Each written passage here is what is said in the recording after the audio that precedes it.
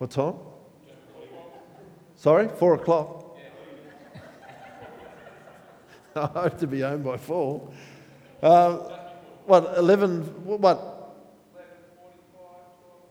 No, we won't go to 12. It's too long. It's too long. I hope when I'm done. All right. I wanted to talk to you this morning about trust. It's a huge issue. It's a huge, huge issue. I was on the internet, which I don't do much of. My wife gets cranky because I don't spend much time on the computer, as I should, in my role as a chaplain at a school. But somewhere in this Bible, I have a list of 30 professions, which ones are trusted the most and which ones are trusted the least. Can you guess, out of 30 professions, which profession do you think this year, voted by 1,000 people, random people, which profession would be number one trusted profession? People in that profession. Nurses. For the third year in a row, nurses have nailed it. Hey, nurses in the room, we got 2. Any more nurses? Very good, nurses. Have we got teachers in the room? We got some teachers? Where do you think teachers come? Last? No, you're not last. You're not last. Number 3, who reckons 3? Actually 5. 5 on the list. Pharmacists, doctors and engineers beat teachers. Where do you think pastors come? Well, we know they're not in the top 5, which you would think, you would hope, that you could trust a pastor, for crying out loud. Hey? Let's have a look. It covers ministers of religion. Ministers of, where do you think we come? 27. Oh, that's bad. No, not quite that bad. Where do you think? 13. Somebody says 13. Actually, we come in 14. Just behind lawyers, public servants and accountants. We're behind them. Public servants, accountants and lawyers actually beat us and being trusted. Okay, the last ones. Who do you think? Last 3 spots. Politicians? No. Can you believe this? Politicians are only 23 and 24. Actually, that's your state ones. Hang on, let's get this right. Federal ones are trusted a little bit more than state ones. Believe it or not. Go figure. I have no idea. So what have we got? Last 3? Hang on, over here. What was that one? A car salesman is number 30. They are the least trusted profession. Somebody else said advertise. Did somebody mention advertising? Advertising, media is number 29. And real estate agents are number 28. We got any real estate agents in the room? Yeah, I found that quite fascinating. It sort of alarmed me that pastors, we're not trusted people. Trust me. Have you had anybody ever say to you, trust me? And you sort of laughed. Oh, you were serious. You wanted me to trust you. Trust. To trust somebody. Last night we did a youth program at a school. And you know, with school kids, I'm a chaplain, my wife's a chaplain at a school, and you do that trust exercise. You know that trust exercise where you get them and you get them to fall backwards? And you know, I got this young lady out of our crowd, and I put her up on the stage. So if you can imagine these stairs right here up on the stage, and because she's done this before, and I said, I got her up there and I got her to turn around, and I said, do you trust me? And she said, yeah, I trust you. And I said, are you sure you trust me? I mean, this floor is pretty hard. And she said, yeah, I trust you. And then she went over backwards, and I caught her and I put her down. And I said, would you trust me again? And she said, absolutely. Yeah, I'd do that again. And so I got her back up on the stage again, and I said, this time it's going to be a little bit different. And I blindfolded her. And I got her up on the stage, up like this, and I had her standing there, her back that way, and I said, do you trust me? And she said, yeah, I trust you. I said, good, fall backwards. And she stopped. And she didn't move. And I said, why aren't you going? And she said, because you're still standing in front of me. I said, but do you trust me? And she said, yes, I do. I said, well, then fall backwards. And she said, but you're still standing in front of me. I said, I know, but do you really trust me? And she said, she then sort of stammered a little bit, and she really wanted to say yes. And she said, yeah, I do trust you. And I said, well, fall backwards. And guess what she did? She fell backwards, straight into the arms of somebody else that was standing there. And I thought, that's incredible. I did not think that she would go. Luckily, I had a guy as a backup there, just in case he did. The principal was in the room, and he was looking a little bit worried, although he knew what was going on.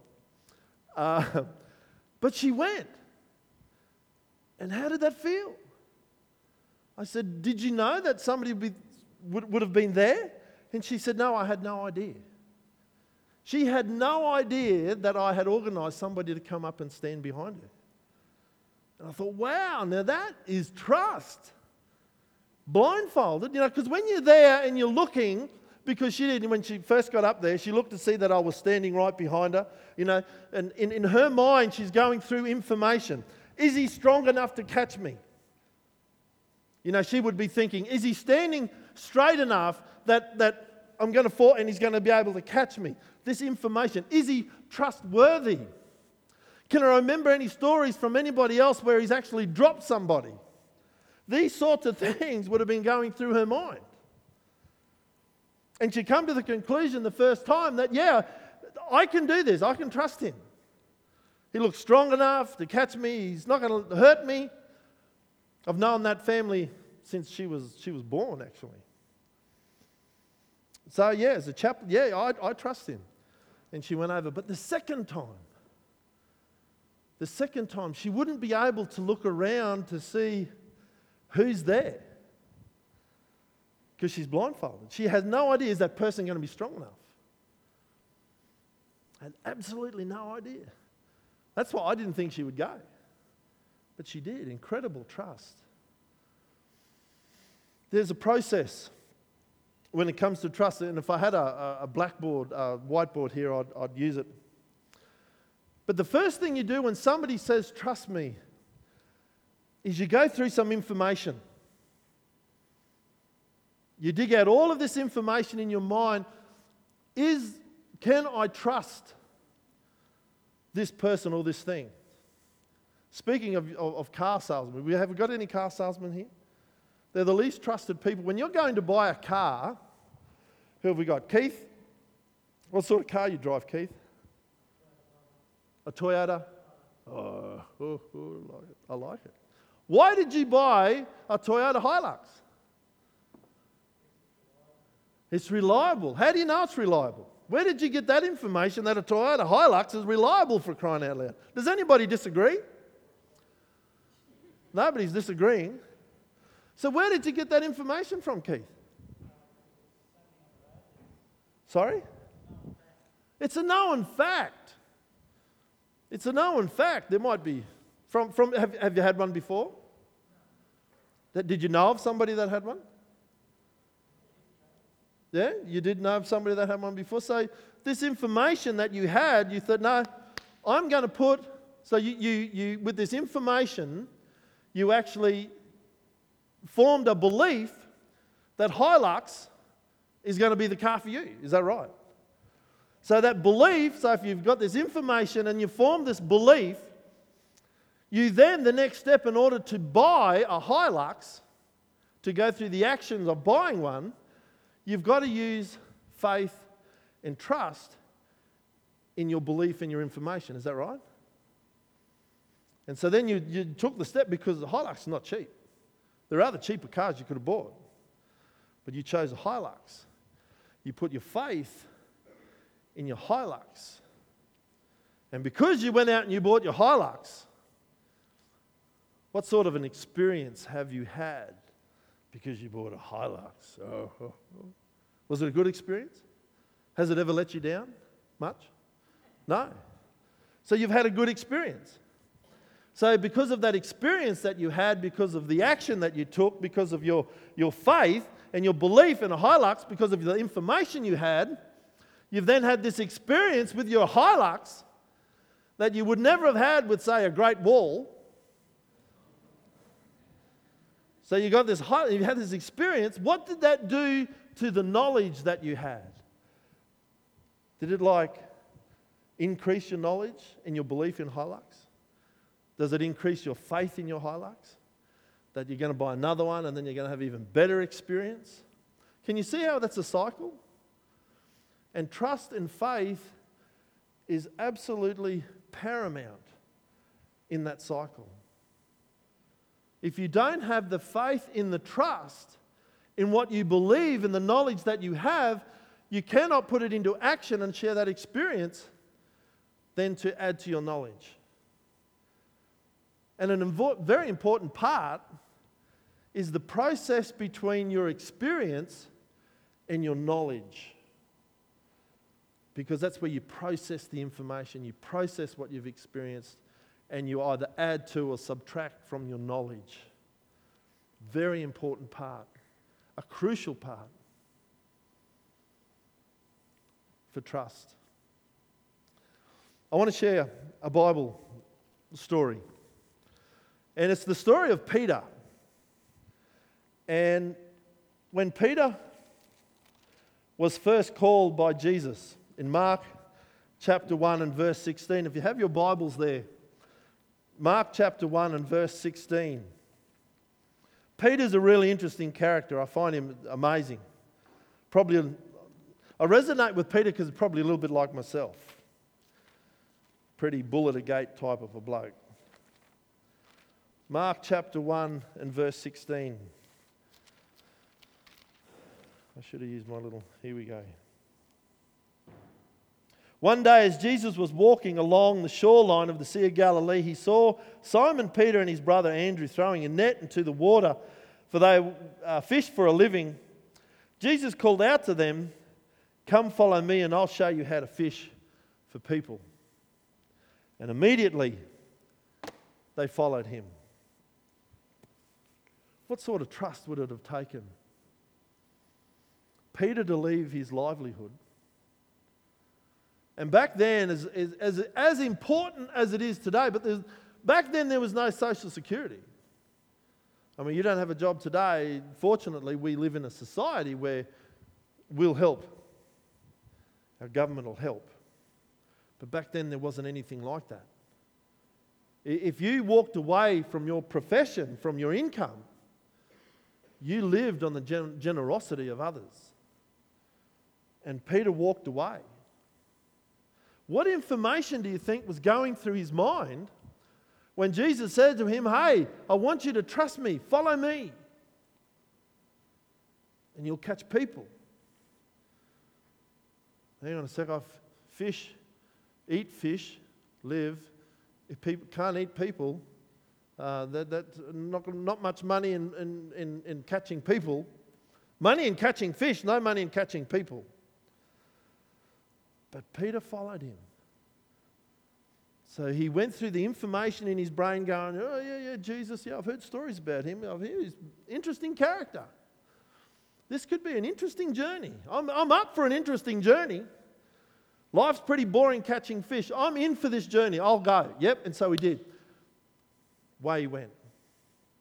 And what an incredible 3.5 years that Peter had with Jesus. Just think of the stories that you've read about Peter. And one of the really amazing stories is found in Matthew chapter 14 and verse 22. I love this because this would have been just an incredible experience. Out of all the experiences that you see, this one is an amazing one. Matthew chapter 14 and verse 22.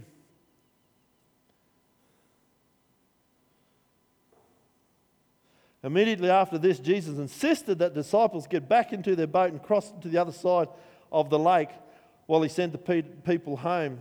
After sending him home, he went out onto the hills by himself to pray. Night fell while he was there alone. Meanwhile, the disciples were in trouble far away from land, for a strong wind had risen, and they were fighting heavy waves. It was about 3 o'clock in the morning. Jesus came towards them, walking on the water. When the disciples saw him walking on the water, they were terrified. And in fear they cried out, "It's a ghost." But Jesus spoke to them at once. "Don't be afraid," he said. "Take courage, I am here." Then Peter called out to him, "Lord, if it is really you, tell me to come to you walking on the water." And Jesus says, "Yeah, come. Get out of the boat." Now we're talking a rough sea. This boat's getting swamped by waves. It's not calm water like a sea of glass. This sea's in turmoil. And Peter gets out of the boat and he starts to walk on the water. Could you imagine what that experience would feel like? Peter had taken this information of what he knew about Jesus, what he'd seen Jesus be able to do. This is the first time he's seen Jesus walking on water. And Peter's the type of guy that says, "Man, I'd like to try that. Give us a go." Jesus says, "Come on." What faith it would have taken in his belief in Jesus that he could actually do it, to get out of the boat and put his foot out.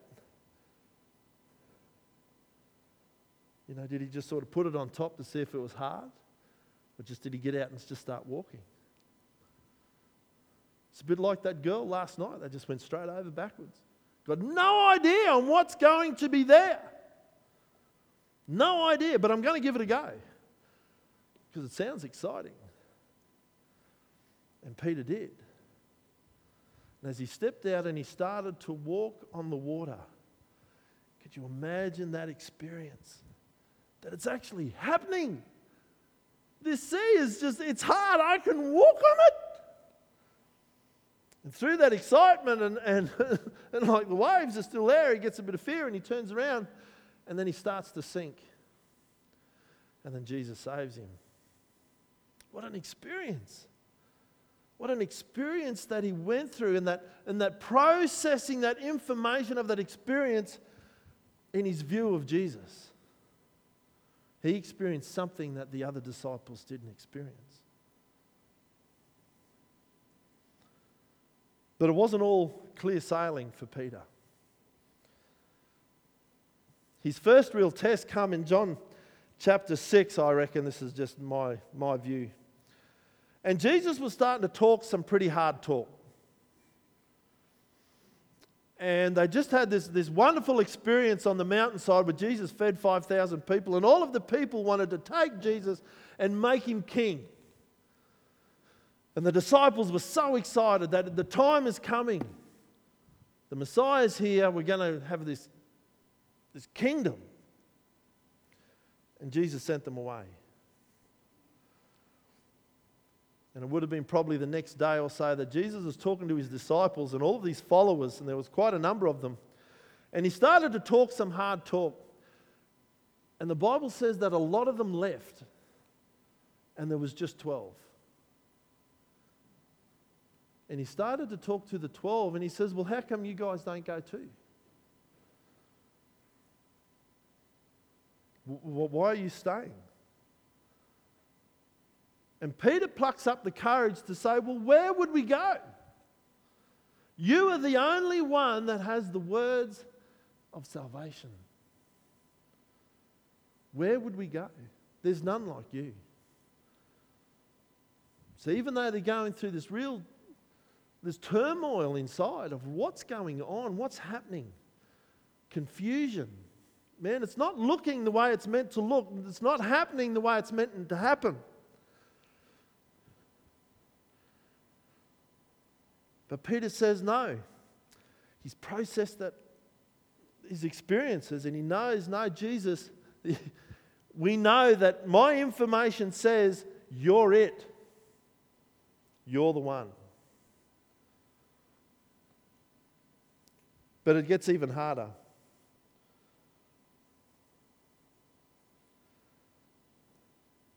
Because they get to the Garden of Gethsemane the night before the crucifixion. And Peter's he thinks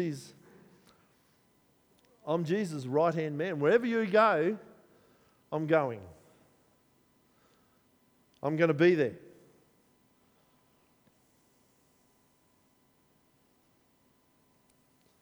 I can do this. Wherever you go, Jesus, I'm going. I'm not leaving your side. And Jesus says to him, you don't really know what you're asking. You don't know what you're asking for, Peter. You don't understand. You've got this certain amount of information, and that's good. I love your faith and your trust in me, Peter. But it's still growing. And Peter's like, no, I can do this. Wherever you're going, I'm going. And at that night in Gethsemane, and Jesus and his disciples are confronted by an angry crowd. And so what does Peter do? As they come to grab hold of Jesus, he rips out his sword, and he slices the ear off some bloke. I'm ready for battle. Take them on. He probably would have taken them all on. And Jesus says, no, Peter. It's not meant to happen this way. It's not meant to happen this way. And so they arrest Jesus and they take him off, and the Bible says that two guys followed, two disciples. John doesn't mention the name of one. And we pick up the story in John chapter 18.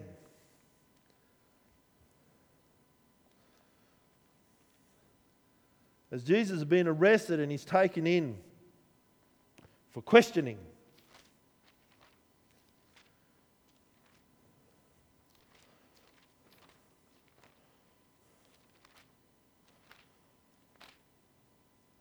And as Jesus is taken in to Pilate's gate, they get to the gate and there's a woman standing at the gate.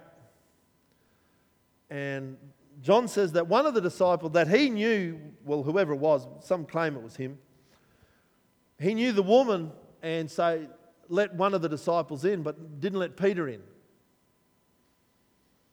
And the girl at the gate says, hey, aren't you with him? Aren't you with that Jesus character? And Jesus says, no. Peter says, no, that's not me. That's not me, no. No, I don't know him. Jesus? Who? No, don't believe I know. Don't know him. And then, as he's going in, another girl sees him and says, no, that is you. That is you. You were with him.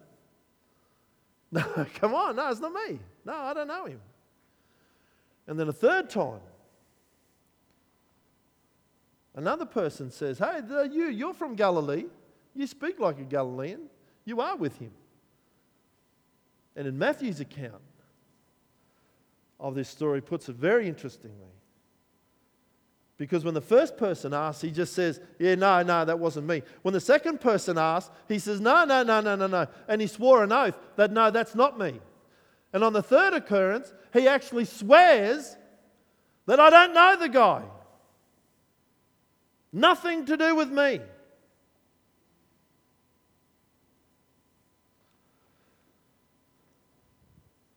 Could you imagine how Peter would have felt? What's happening? Processing the information, the experiences that he shared in the last 3.5 years. Maybe he's not the one. Could you imagine the doubt running through his mind? Maybe he's not the one because he's not doing it the way that I thought he would do it. If this Jesus character is God, well, this God, I don't really know this God. Because this God's not doing what I thought he would do.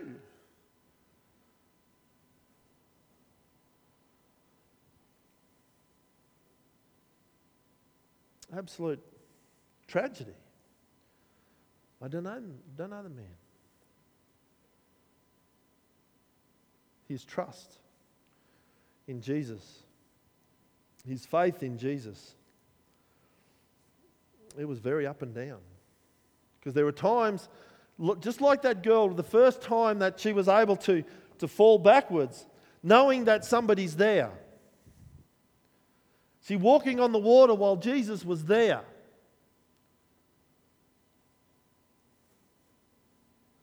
Following,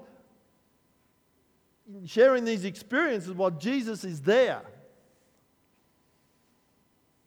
But what happens when Jesus is taken away and you no longer see him? You no longer have that confidence that, hey, when I fall backwards, what's going to stop me from hitting the ground? And Peter at the moment's in free fall onto the ground.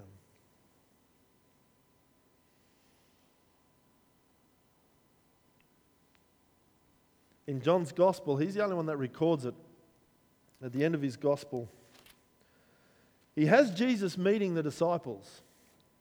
They've been out fishing all night, and they come back, and Jesus is preparing a meal. He's cooking up some fish. They hadn't caught a thing all night. And, Jesus tells them to drop the nets over, and then they catch a heap of fish. And Jesus has already got a meal prepared. And in John chapter 21, in verse 15, after breakfast, Jesus asked Simon Peter, "Simon, son of John, do you love me more than these?" "Yes, Lord," Peter replied, "you know I love you." "Then feed my lambs." Jesus told him again. Jesus repeated the question, "Simon, son of John, do you love me?" "Yes, Lord," Peter says, "you know I love you." It's been interesting to get asked the question twice, but then Jesus says it again. A third time he asked, "Simon, son of John, do you love me?" And Peter was hurt that Jesus asked the question the third time, and he said, "Lord, you know everything. You know that I love you." Last night I got the people there, they were in little groups, and I got them to write down 5 people they trust the most in their life, starting from number 1 to number 5, in order of preference. Who do you think in most groups come up as number 1? Who do you think would be number 1? Who would you put down as number 1? Trusted person in your life. Who would you put? Sorry, who was that? Your partner. Yeah, that come in. A lot of people put a spouse. Not number 1 though. What was that one? You got to yell out a bit louder. Mum. Mum comes in at number 1 most of the time.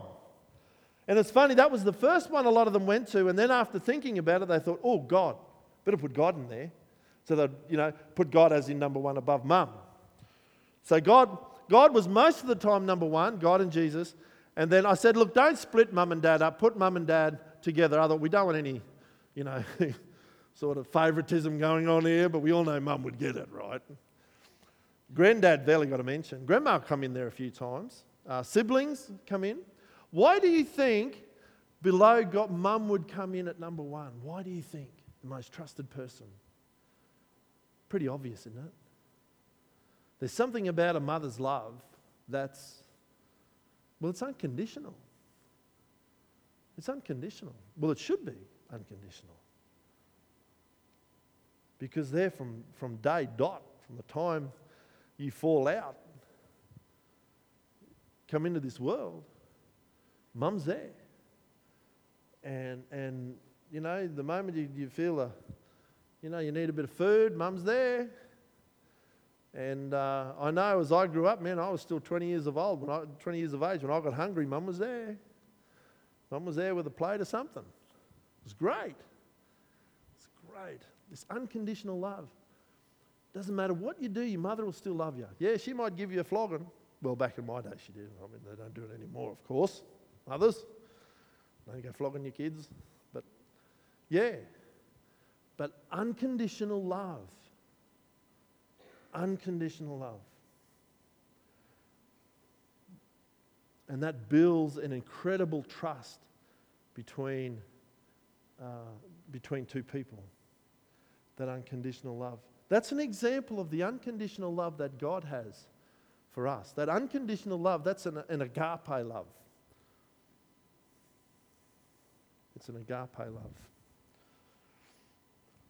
And see, and as we come down, see, some people put close friends. But you know, your friendship between two friends, or even brotherly love between two siblings, it's not the same. Did you know that? It's not the same. And it's actually called a different kind of love.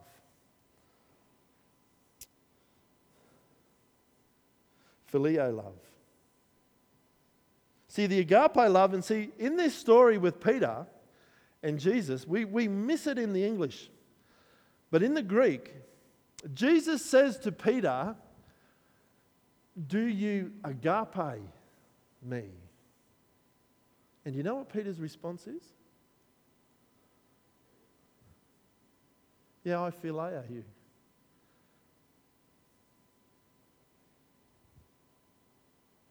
He doesn't say, "Why not? Why not?" Interesting. What would be going on in Peter's head, processing all of the information that he has about Jesus and his experiences? For Jesus to say, "Peter, do you love me unconditionally?" And see, when I looked up that word, agapeo, not agape, but agapeo, is how Jesus puts it. It means a direction of the will, finding one's joy in something or somebody. So he's saying to Jesus, is saying to Peter, "Peter, are you ready to direct your will in me unconditionally? Are you ready to stand up backwards and fall with me standing in front of you, not behind you?" And Peter says, "Actually, Lord, I can phileo you." Which means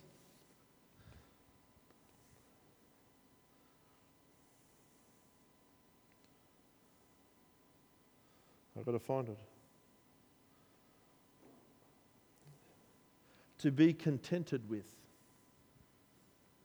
I'm contented with you in the relationship I'm in. But I really struggle. As we have just witnessed, Jesus, me and you, I thought I was ready to agape you. I thought I was able to agape you. But I've come to the conclusion that I haven't got it within me. But I can do this.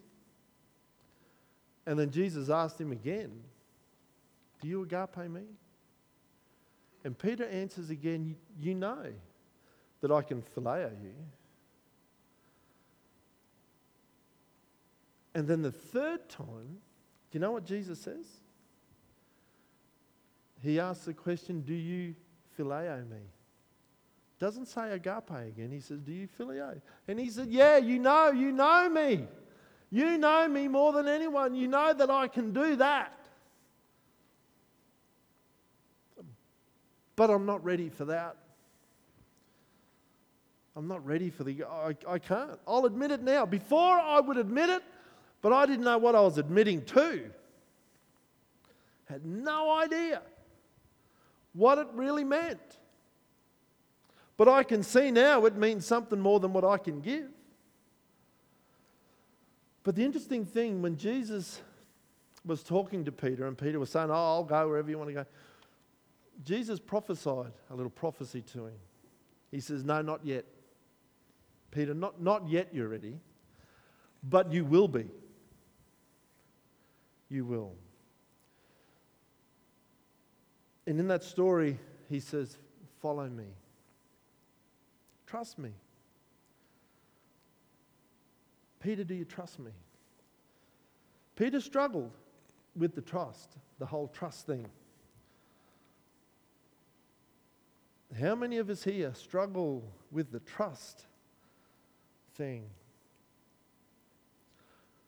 How many of us are ready to agape? If Jesus was here today and he said, do you agape me? How many in this room today could say, yeah, I would trust you with my life? It's easy to say, isn't it? It's easy to sing about. It's easy to say. It rolls off the tongue quite easily. But do you really know what that means? Are you ready to go through the things that you need to go through? Are you ready? Are you able? Are you truly able to stand up and fall backwards, not knowing if there's anybody there?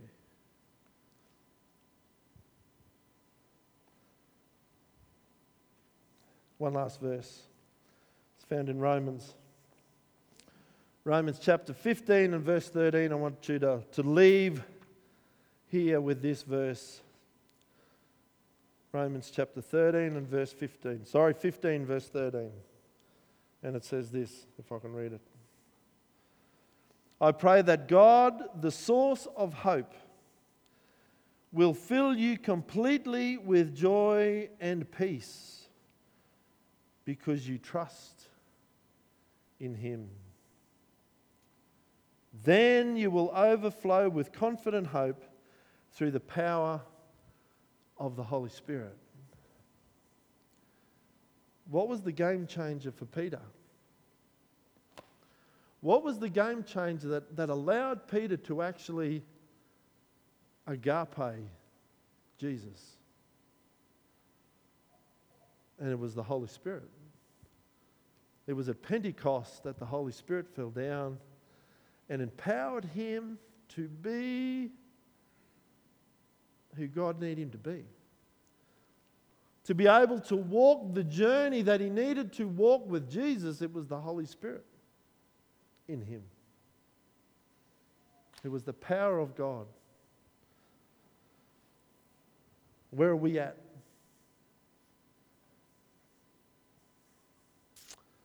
Are we ready to trust Him? Let's pray. Father in heaven, I just want to thank You for Jesus. And at times we think we know You. We know how You work. We know what You do. We know what You look like. Because we have experienced You in a real way. There may be some here that haven't.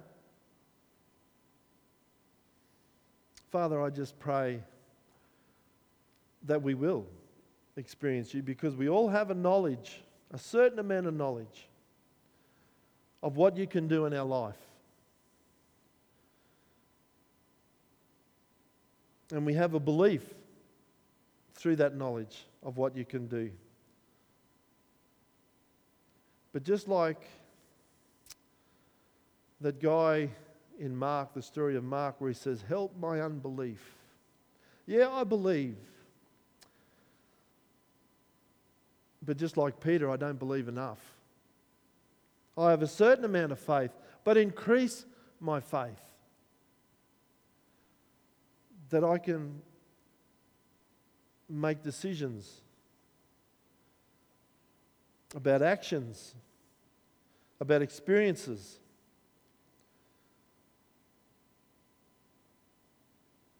Lord, just give us the Holy Spirit. Empower us with this ability to be able to see God more clearly in our lives, that directions will become clear, and that we'll know, Lord, that You are there to catch us if we fall. You're there to lead us in our journeys. And that we can just fully trust in You and what You have for our lives. In Jesus' name, amen.